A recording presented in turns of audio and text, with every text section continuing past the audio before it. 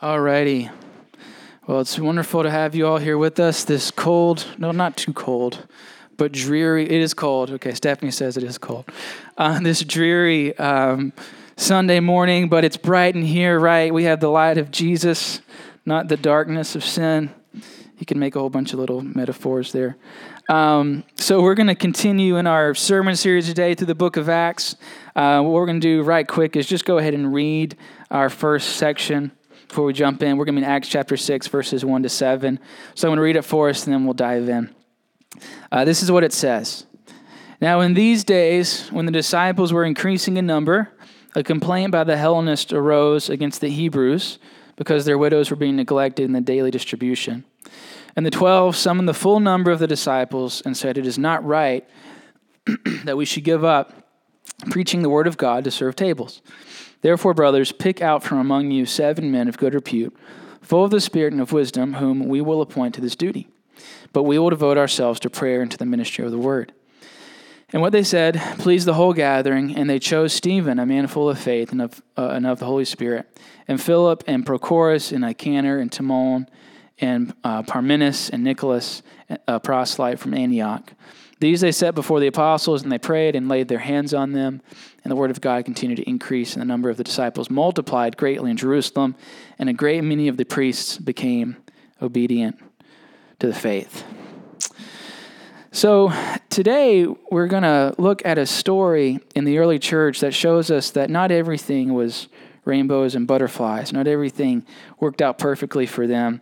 And I think it's something that we can relate to. I mean, have you ever been so busy or so distracted that you started neglecting things that were important, right? I think we can all sort of appreciate that.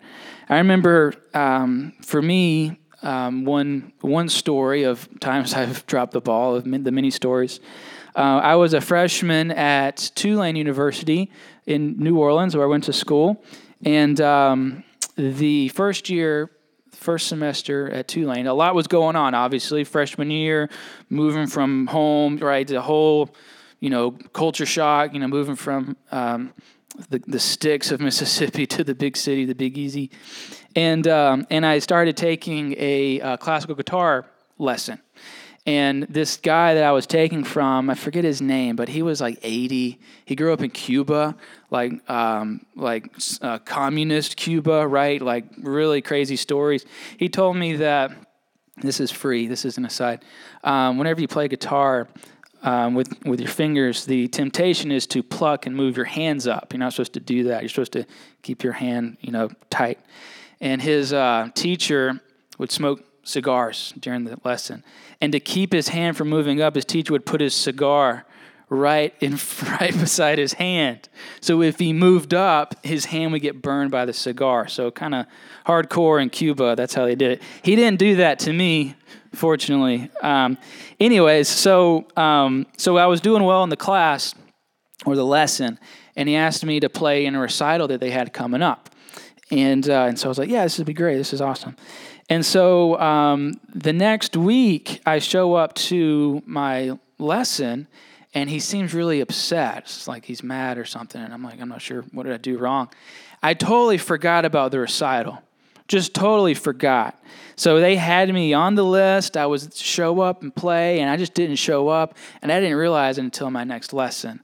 And he was mad. He said, "I should fail you for the semester, but I'm not because I like you." And I was like, okay, sweet. Thank you for that. But sometimes we drop the ball, right? Sometimes things fall through the cracks. And that's exactly what is happening here with the early church. Things are falling through the cracks. There are some people being neglected. There are some issues that are arising. There's some potential for disunity here. And what we're going to look today is how the church responds to the issues and what that teaches us as a church and how we should respond to issues that arise and what it means for us to be a part of a body of believers. How is the church supposed to operate? How are we supposed to decide who does what? That's what we're going to look at today because we don't want to drop the ball.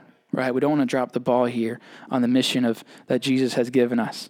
So to establish the context of what's going on, we see that in verse 1, and I'll just read verse 1 again. It says, "Now in these days the disciples, they were increasing in number, and a complaint by the Hellenists arose against the Hebrews because their widows were being neglected in the daily distribution." So what's going on? Who are the Hellenists and who are the Hebrews? Well, just to start, we can recognize one issue is that there were needy widows that were not being provided for. So in this time, the most poor, the most on the fringes of society were orphans and widows. We can understand orphans, but for widows, you depended, as a lady back in the day, you depended on your husband, like for your financial well-being, right? And if your husband died, you were very exposed in society. And so some widows were being taken care of, some widows were not being taken care of. It said the Hebrew widows, it seems, are being taken care of, the Hellenist widows are not. So what's the difference there? Well, the Hebrew Jews were Jews that spoke Aramaic. That was the language of Israel. Like if you think of a map of Israel, it's right on the ocean there. Those were the Hebrew Jews. They spoke Aramaic. They were from Judea. They were like hometown folks, right? They were like, that's where Jesus was, born, the same area. That's where they are right now. So you have the Hebrew Jews. Then you have the Hellenist Jews. The Hellenist Jews were Jews from the other side of the world, right? Not the other side of the world, but they weren't from Israel. They were from like Turkey and Greece and like all these surrounding nations. They spoke a different language. They didn't speak Aramaic. They spoke Greek. They were all Jews. They were all ethnically the same, but these Hellenist folks were from away. They were from out of town, and they have a different history. If you remember the history of Israel, the Assyrians and the Babylonians came into Israel way back in the day, and they booted them out. They took the Israelites out of their promised land. And what happened in the centuries after that, the people that were taken out of their land kind of put roots in these foreign nations. And so they took on the customs of the foreign nations. They took on the language of the foreign nations. And now you have Jews who are more like Greeks in how they talk and their traditions, whatever. And then you have Jews who are more like the traditional Jews. So there's issues there, right? Total different culture shock, different people. And the Hellenist widows and the Hellenist Jews are like, hey, I know we're in Jerusalem. I know that you guys are sort of, the hometown folks, but our widows are getting neglected. They don't have food to eat. They don't have clothes to wear. They don't have the things that they need. What's going on? And so we can just appreciate that this could lead to a massive disunity in the church, right? If there's like one group, we're supposed to be united in Jesus, but one group is like, hey, we're getting neglected, and this other group's getting privilege here, that could really tear this group apart. So that's what's going out. A disagreement arises over how these widows are being taken care of. And how the apostles respond to this situation is so important because it teaches us how we need to respond to issues that arise in our church. But more than that, on what it means for us to be a part of a church, what it means for a church to do ministry, and what is expected of the people within the church, what they are called to do. And I think the big piece here is that gospel growth can lead to problems, can lead to growing pains, but there's always an opportunity whenever that happens. The first thing we're going to learn from how the apostles respond, this is in verses 2 and 4. The first thing we want to learn is that ministry is a team effort. And to be a part of a church is to be a part of a team, a body of people. Ministry is a team effort. So verses 2 to 4, this is what it says. It says, the 12 summoned the full number of the disciples and said, it is not right that we should give up preaching the word of God to serve tables. Therefore, we're going to pick out from among us 7 men of good repute, full of the Holy Spirit and wisdom, who are going to appoint to this duty. But we will devote ourselves to prayer and to the ministry of the word. You notice that the apostles don't say, oh, sorry, we'll get right on that. Right? They don't say, all right, sorry guys, we're going to take care of this issue. What do they say? Verse 2, they say, we can't do this because we have different priorities. We have to preach, We have to pray. That's what they said. So what they do is instead of the apostles doing everything, they understand that we're part of a team here and that we can't do everything. The apostles can't do everything. We got to get other people in here and get them engaged. And so they call on other people to do the work. What we learn is that we're all here to do something. Oftentimes, churches can be built on the personality of the pastor, sort of a one-man show, right? Right now, it's kind of a one-man show as far as the worship and the preaching. We're still young, right? We'll get there. But the church cannot be built on one man or one family or one group of people. Down south, there are families that dominate churches, right? And maybe the case up here too. But you'll see the entire church built on the charisma of one man or the power of one family. And what the church what we see here is that cannot be the case. Everyone has to be involved. We are all here to do something. It's not a one-man show. And if it is, then it's unhealthy. We can't be passive members, passive participants, passive observers. Now, this was not always the case. Way back in the day for the Catholic Church, in the days of the Catholic Church, before the Protestant Reformation, Martin Luther, if you guys are familiar with that, before all of that, there was a divide between the priests and the people.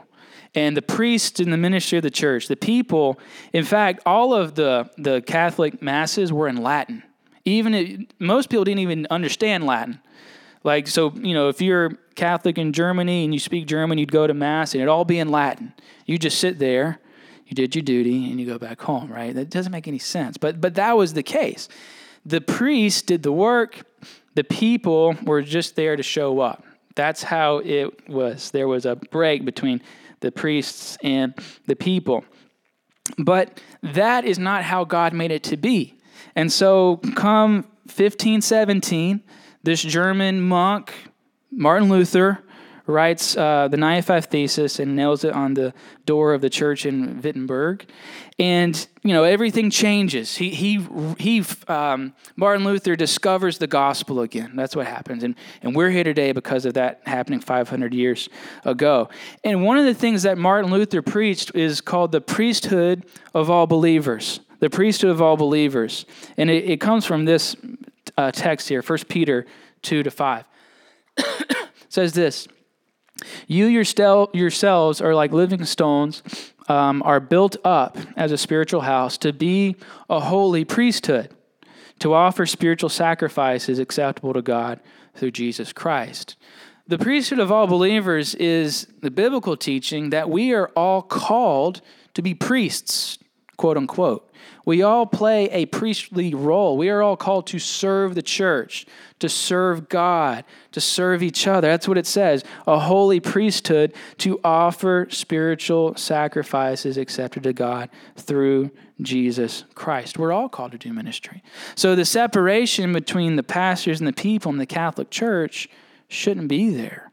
We're all called to serve. We're all called to engage. We're all called to preach the gospel. That's not my job. That's our job. That's the job of the body. We're all called to serve each other. In fact, I love this passage from Ephesians 4:11-12. Read this. It says, Jesus gave the apostles, he gave the prophets, he gave the evangelists, he gave the shepherds and the teachers, that's pastor. He gave them for a reason, to equip the saints for the work of ministry. Who's to do the ministry? The saints. Who are the saints? Us, me, you, all of us, for the building of the body of Christ. So what's the pastor's role? What's the apostle's role? To equip the saints for the work of ministry. That is the role of the pastor. And we're going to get this later, but for the apostles here, they recognize the equipping action as preaching the word and praying. That's what equipping looks like. So who does the work? The people do the work. The people do the ministry. The dividing wall between priest and people doesn't need to be there. We are all called to serve. And let me say this. The last thing you should say to your pastor is, Pastor, I think we should ... get on to do that. Pastor, I think you should, and it's like, for the pastor, it's like, well, you do it, right? Like, if you have a heart for it, you do it. Because maybe God has gifted you to do that, right? Because I have, and we'll get into this later, but God has called specific people to fulfill specific roles, and it takes all of us to complete and to work out the mission of Jesus. And so for pastors, the focus is people, not programs. We focus on people. God gave us to focus on people. And a church that is just built only on the work of the pastor and not the work of the people is an unhealthy church. And we can see that. I think one example of that is Mark Driscoll, if you guys know who Mark Driscoll is. I like Mark Driscoll a lot as far as his preaching. He's a very good preacher. But he had too much power. He was a bully. He got kicked out pretty much by his elders. And he abused his power, and then their church dwindled away. It was a church of thousands of people, 10,000 people in Seattle and different states. And it dwindled away. And so if there's a concentration of power into one person and that person is doing all the work, they can either abuse the power or they can just get burned out. And we don't want that. So we learn from the church that we are a team, and ministry is a team effort. We have to depend on each other to get the work done. The second thing we see is that everyone has a role to play. If we're team players, on a team, everyone has a role to play, right? Tom Brady is not going to line up on the line. He's not going to block anyone. Have you seen Tom Brady try to block someone? It's terrible. And he's not going to run the ball either. He's a horrible runner, right? He plays quarterback, right? He plays quarterback. So every person has to find their specific God-given, uniquely gifted role on the team. And if we don't, if we are Tom Brady's trying to run the ball or Tom Brady's trying to block, it's going to be really awkward for one, and we're not going to be successful. I remember whenever I was an assistant pastor at the church I was at in Augusta, our pastor there was a very gifted administrator. And he loved doing big events and stuff. And we had a lot of success with people coming to those events. And he was great with details and delegating and all that. He was a great boss, right? That type of guy. And so he wanted me to do a camp and to do a music camp. And he called it a rock camp. And I'm not gifted in that way, right? So he was like, all right, Aaron, I want you to do this. And I was like, I don't really want to do that. But okay, you're the boss. And so I did it, and it was not good. It did not work out well. No one came. It burned me out. It was just not my thing. It was just not my thing. And I'm not saying that we should only do things that we're good at. Obviously, we're as people called to serve each other, we serve regardless. But what I'm getting at is that God has uniquely gifted us for specific tasks, and that we should use our strengths. 1 Peter 4:10-11, Peter gives sort of a broad overview of the roles people have within the church. And he breaks it up into two broad categories. And I want to say this before I read this here. Peter is one of the apostles here in Acts chapter 6. He's one of the guys that delegates the responsibility to the rest of the church to pick people to serve these widows. And now we're reading what he says later on about roles in the church. So I think that's a cool connection we can make. So this is what Peter says. As each of us has received a gift, use it to serve one another as good stewards of God's varied grace. I just want to stop there. Peter says we've all received a gift from God, but it's not for ourselves. In fact, if we keep it to ourselves, we're not using the gift for the reason it was given. We are given this gift for each other. And the gift that we have, as we use it, we are being good stewards of God, of God's gift to us. If we don't use God's giftings to us for the church and for Him, we're not being good stewards. We talked about stewardship a couple of Sundays ago. This is an area that applies, that maybe we don't really think about. How has God gifted you? What has God given you to do? Where has He strengthened you? Where has His Spirit sort of supernaturally empowered you? And are you being a good steward of that? It's an act of worship. Whenever you use the gifts that God has given you, it's an act of worship. That's what it is. As we're stewarding God's grace, it's an act of worship. So he goes on to explain what these gifts are, 2 specific gifts. Whoever speaks, as one who speaks oracles of God. So some of the giftings include proclaiming the word, preaching, teaching, counseling, applying scripture, that type of thing. So those who speak as one who speaks the oracles of God.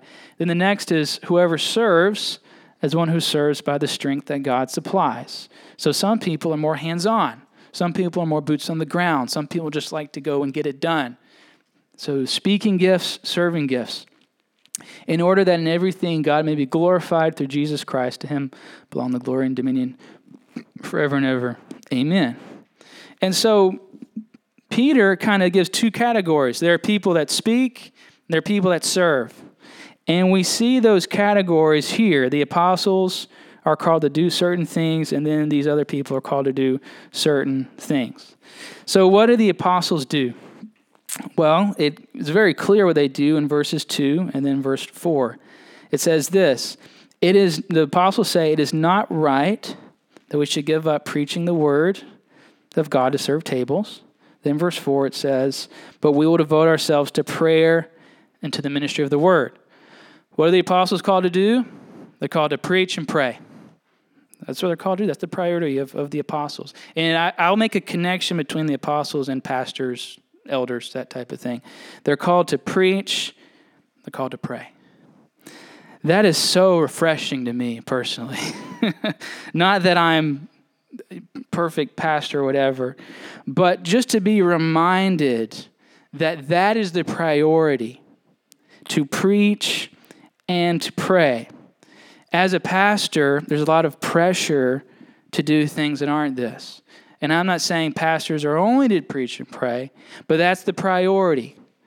There's a lot of pressure to do different things, to get the priorities out of whack. That's what I'm getting at. The only thing I know that I am called to do as a pastor is to preach and pray.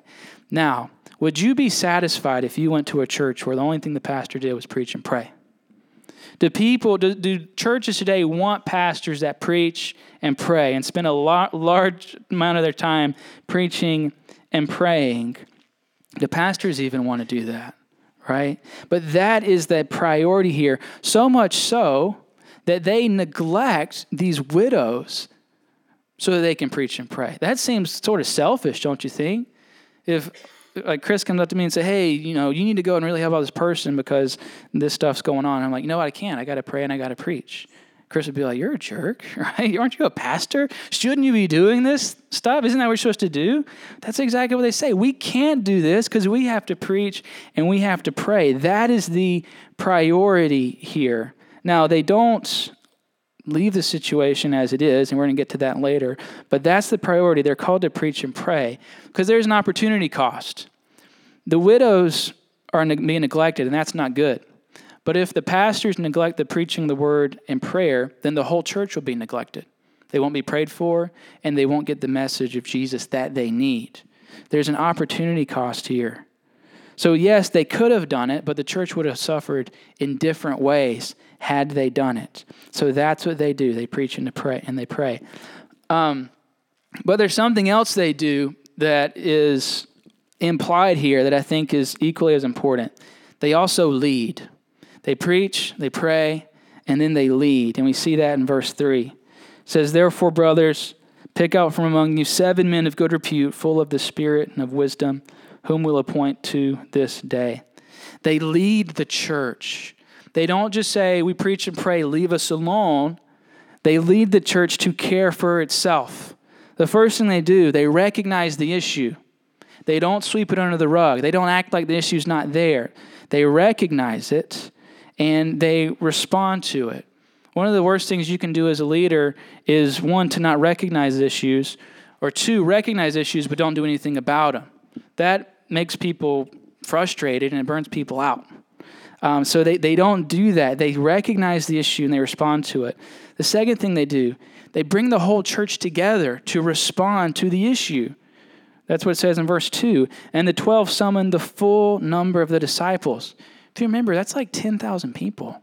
12,000 people, 15. There's a lot of people. They believe this is such an issue that they want everyone's input on this. Can you imagine if they had just brought all the Hebrews together and not the Hellenists, right? If they're like, all right, the Hellenists are being neglected here, but let's just talk to our Hebrew buddies that we're really comfortable with, that we know really well. How well do you think that would have gone over? Probably not that well.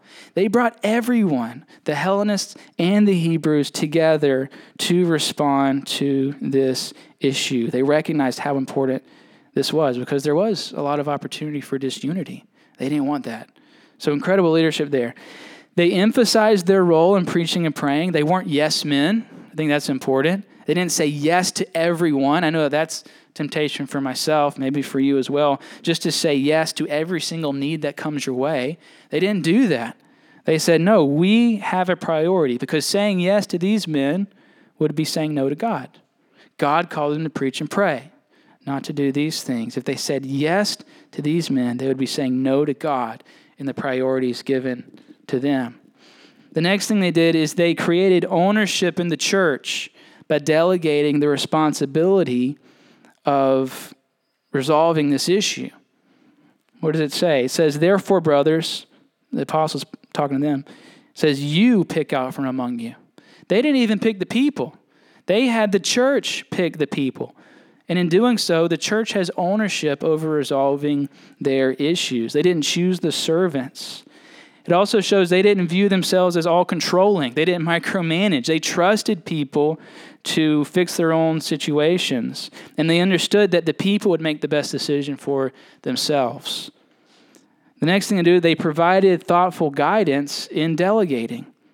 They said, you pick out 7 from among you, people of good repute, full of the Spirit, full of wisdom.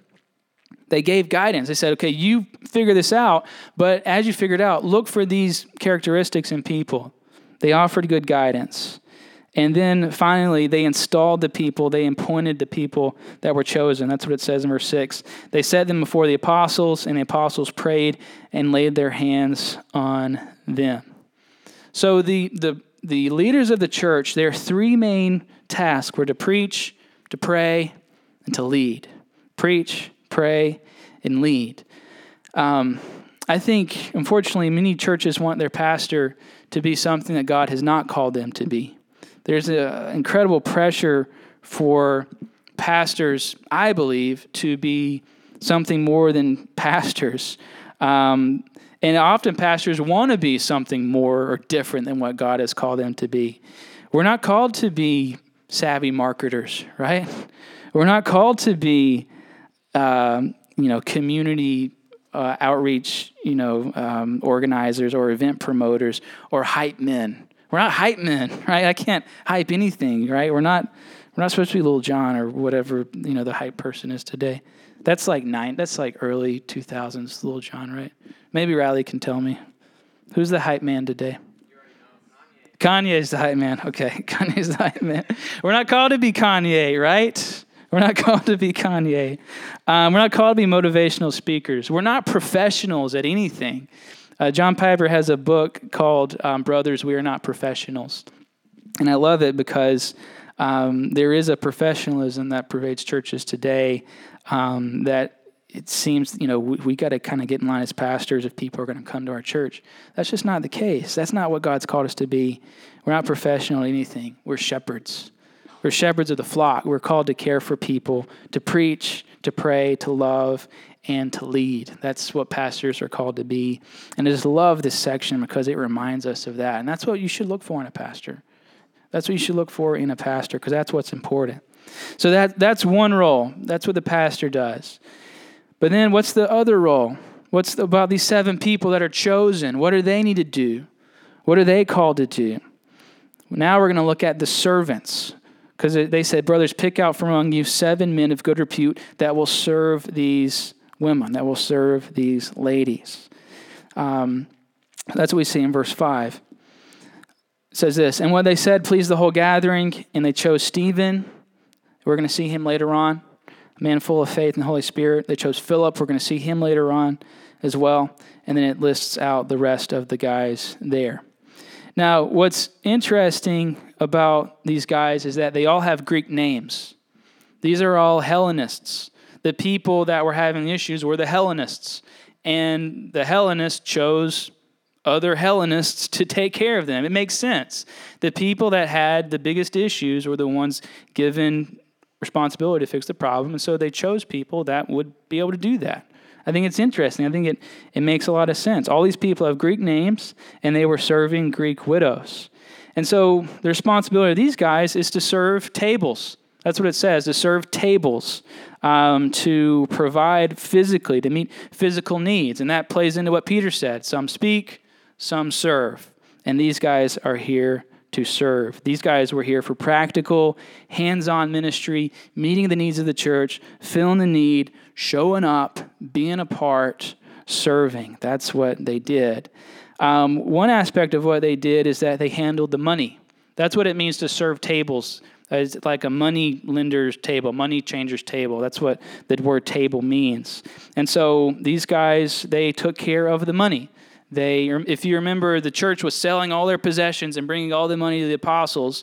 The apostles were then saying, all right, guys, you take the money, you meet the needs, we're going to continue to preach the gospel. So it's a beautiful setup, the way that they set this up. So before, these needs were not met. Now they are meeting these needs. But what qualifies them? Did these people need experience with money? Did they need a degree in accounting or a degree in finance? What qualified these people to serve? Experience? Education? No, character. Character was the qualification. Verse 3 says, pick out from among you 7 men that had a good reputation. 7 men that were full of the Spirit. 7 men that were wise. Whenever we look for people to serve, oftentimes we want to look at their capabilities, their talents. What the apostle says, no, look at the type of people they are. What type of man is this man? What type of woman is this woman?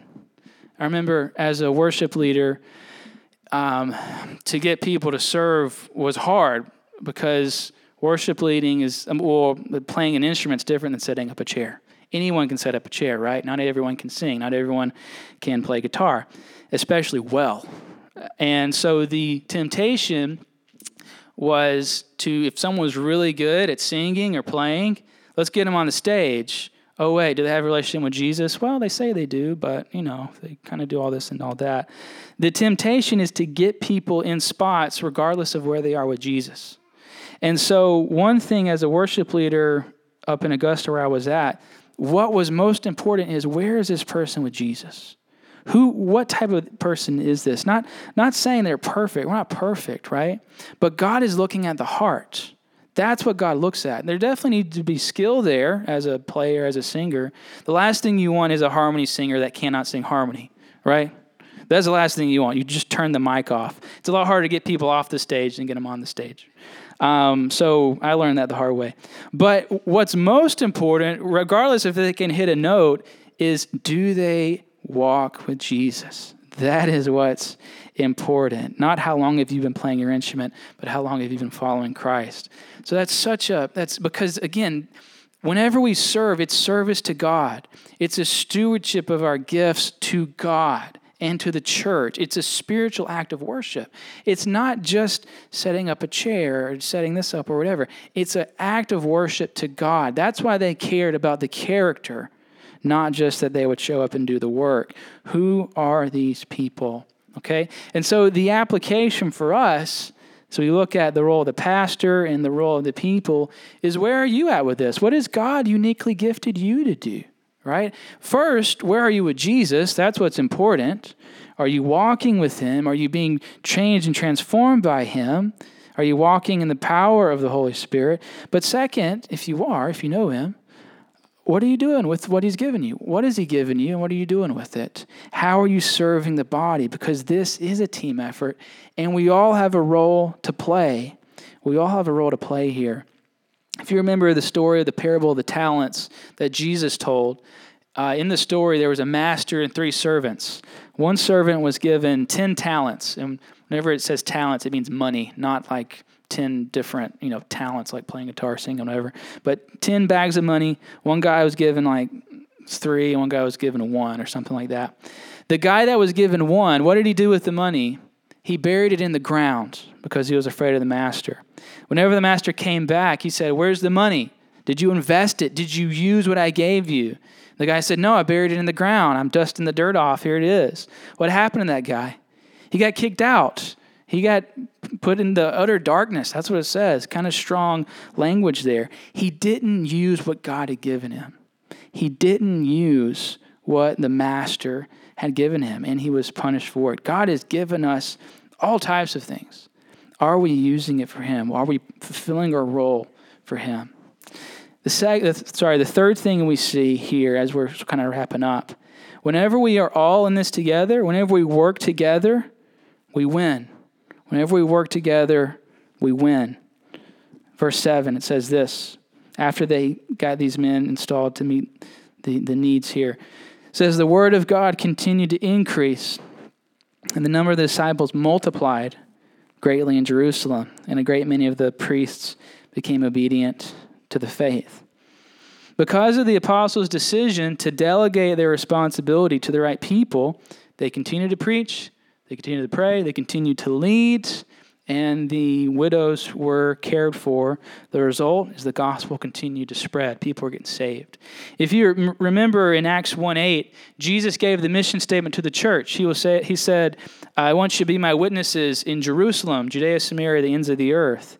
Verse 7, it says that the number of disciples multiplied greatly in Jerusalem. Jerusalem, exactly where Jesus told them to witness of him. Exactly where Jesus told them to work. And so it's working. People are getting saved. I want you to look at one word here that I think is very important. And that word is multiplied. Multiplied. The disciples greatly multiplied. I think this is a very important word because it tells us how the church grew. They didn't grow by addition. They didn't grow because Peter was getting this guy saved, and then Peter was getting this guy saved, and Peter was doing all the work. They grew through multiplication. Peter got this guy saved, and then this guy who got saved by Peter got another guy saved, and then that guy who got saved by the guy that got saved by Peter got another guy, and on and on and on and on and on. They multiplied each other. So the 2 believers became 4, and the 4 became 8, and the 8 became 16, the 16 became 32. They were reproducing themselves. That's what God has called of us. That is what the ministry of the church looks like. It's not the job of the pastor to get people saved. And we understand God saves people, right? I don't save people. You don't save people. God saves people. But he has called all of us to take up the responsibility of preaching the gospel, of discipling people, right? All of us. That's all of our deal here. That's not my deal. It's our deal as a church. I think for far too long, we treated church more as an event, right, that we go to, an event on Sundays, and preaching the gospel as the job of the professionals, which we've already discussed. But the church is not an event, right? The church is a people. We are a people, and gospel proclamation is the job of the church, not the pastor, but the people of God. 2 Corinthians 5:20 says this. It says, therefore, we are ambassadors for Christ. We, all of us.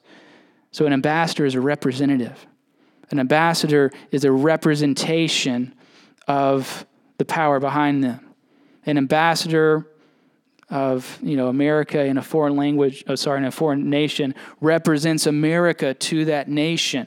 So we are ambassadors for Christ. We represent Jesus to the world. God making his appeal through us. Through Paul? Yes, through Paul. But through all of us, we implore you on behalf of Christ, be reconciled to God. God is making his appeal to this world through the church, through the people, through all of us. The gospel spread the way it did in the church because everyone got the mission. Not just Peter and people were just following him. No, everyone got that mission and everyone was doing it. They were all giving. They were all preaching. They were all praying. They were all serving. They were all leading. They were all loving because they had this message, the gospel message, salvation from sin, Jesus dead on the cross, risen from the dead, mercy, grace. It doesn't matter what you've done, salvation. The gospel message, they had it, and they spoke it, and they lived it. So my prayer for all of us is that we would kind of take this charge and not let it kind of bounce off our forehead, but let it penetrate the heart, that we are all called to be a part of the team, to serve, to be on mission of Jesus. And it's a scary thing, I get it. It's not comfortable, but following Jesus isn't comfortable. If you want to follow Jesus for an easy life, then you messed up. You need to, that's not what it is. It's to be on mission for Jesus, to not choose the easy way, to choose the better way of the gospel. And so that is my call to all of us. Be a part of the team. Find your role. Take the mission. Internalize it. Live it out. Living for Jesus isn't easy, but it's worth it. It's worth it. The church understood that. They multiplied. They grew. People got saved. May God do this in this place right here. That's my prayer. All right, let's pray. Dear God, I just want to thank you for your word, which just reminds us, Lord, of things that either we forget or things that we thought we knew or things that we had no idea of. Your word sets us straight. Your word sets us right. Your word is a sure message to us. And so I just thank you just for the example of the early church and just what they did, Lord. It's just amazing. These people had nothing. I mean, we have everything compared to these people. They had absolutely nothing, and yet you just saving thousands and thousands of people through them. So what does that look like for us, Lord? What does it mean for us to want to be a church like this? What is it? What are we going to have to give up? What are we going to have to let go of? What are we going to have to die to? And what are we going to have to take hold of and grab and walk towards, Lord? So I just want to lift up this prayer this morning over all of us. This is definitely a next steps type of sermon, Lord. As we look through it, what is our next step, Lord? I ask that you would make that obvious to me, make that obvious to everyone here. What is our next step, Lord? I love you, and I thank you for this time just to preach and bring your word. Pray a blessing over all these people here. In the name of Jesus, I pray. Amen.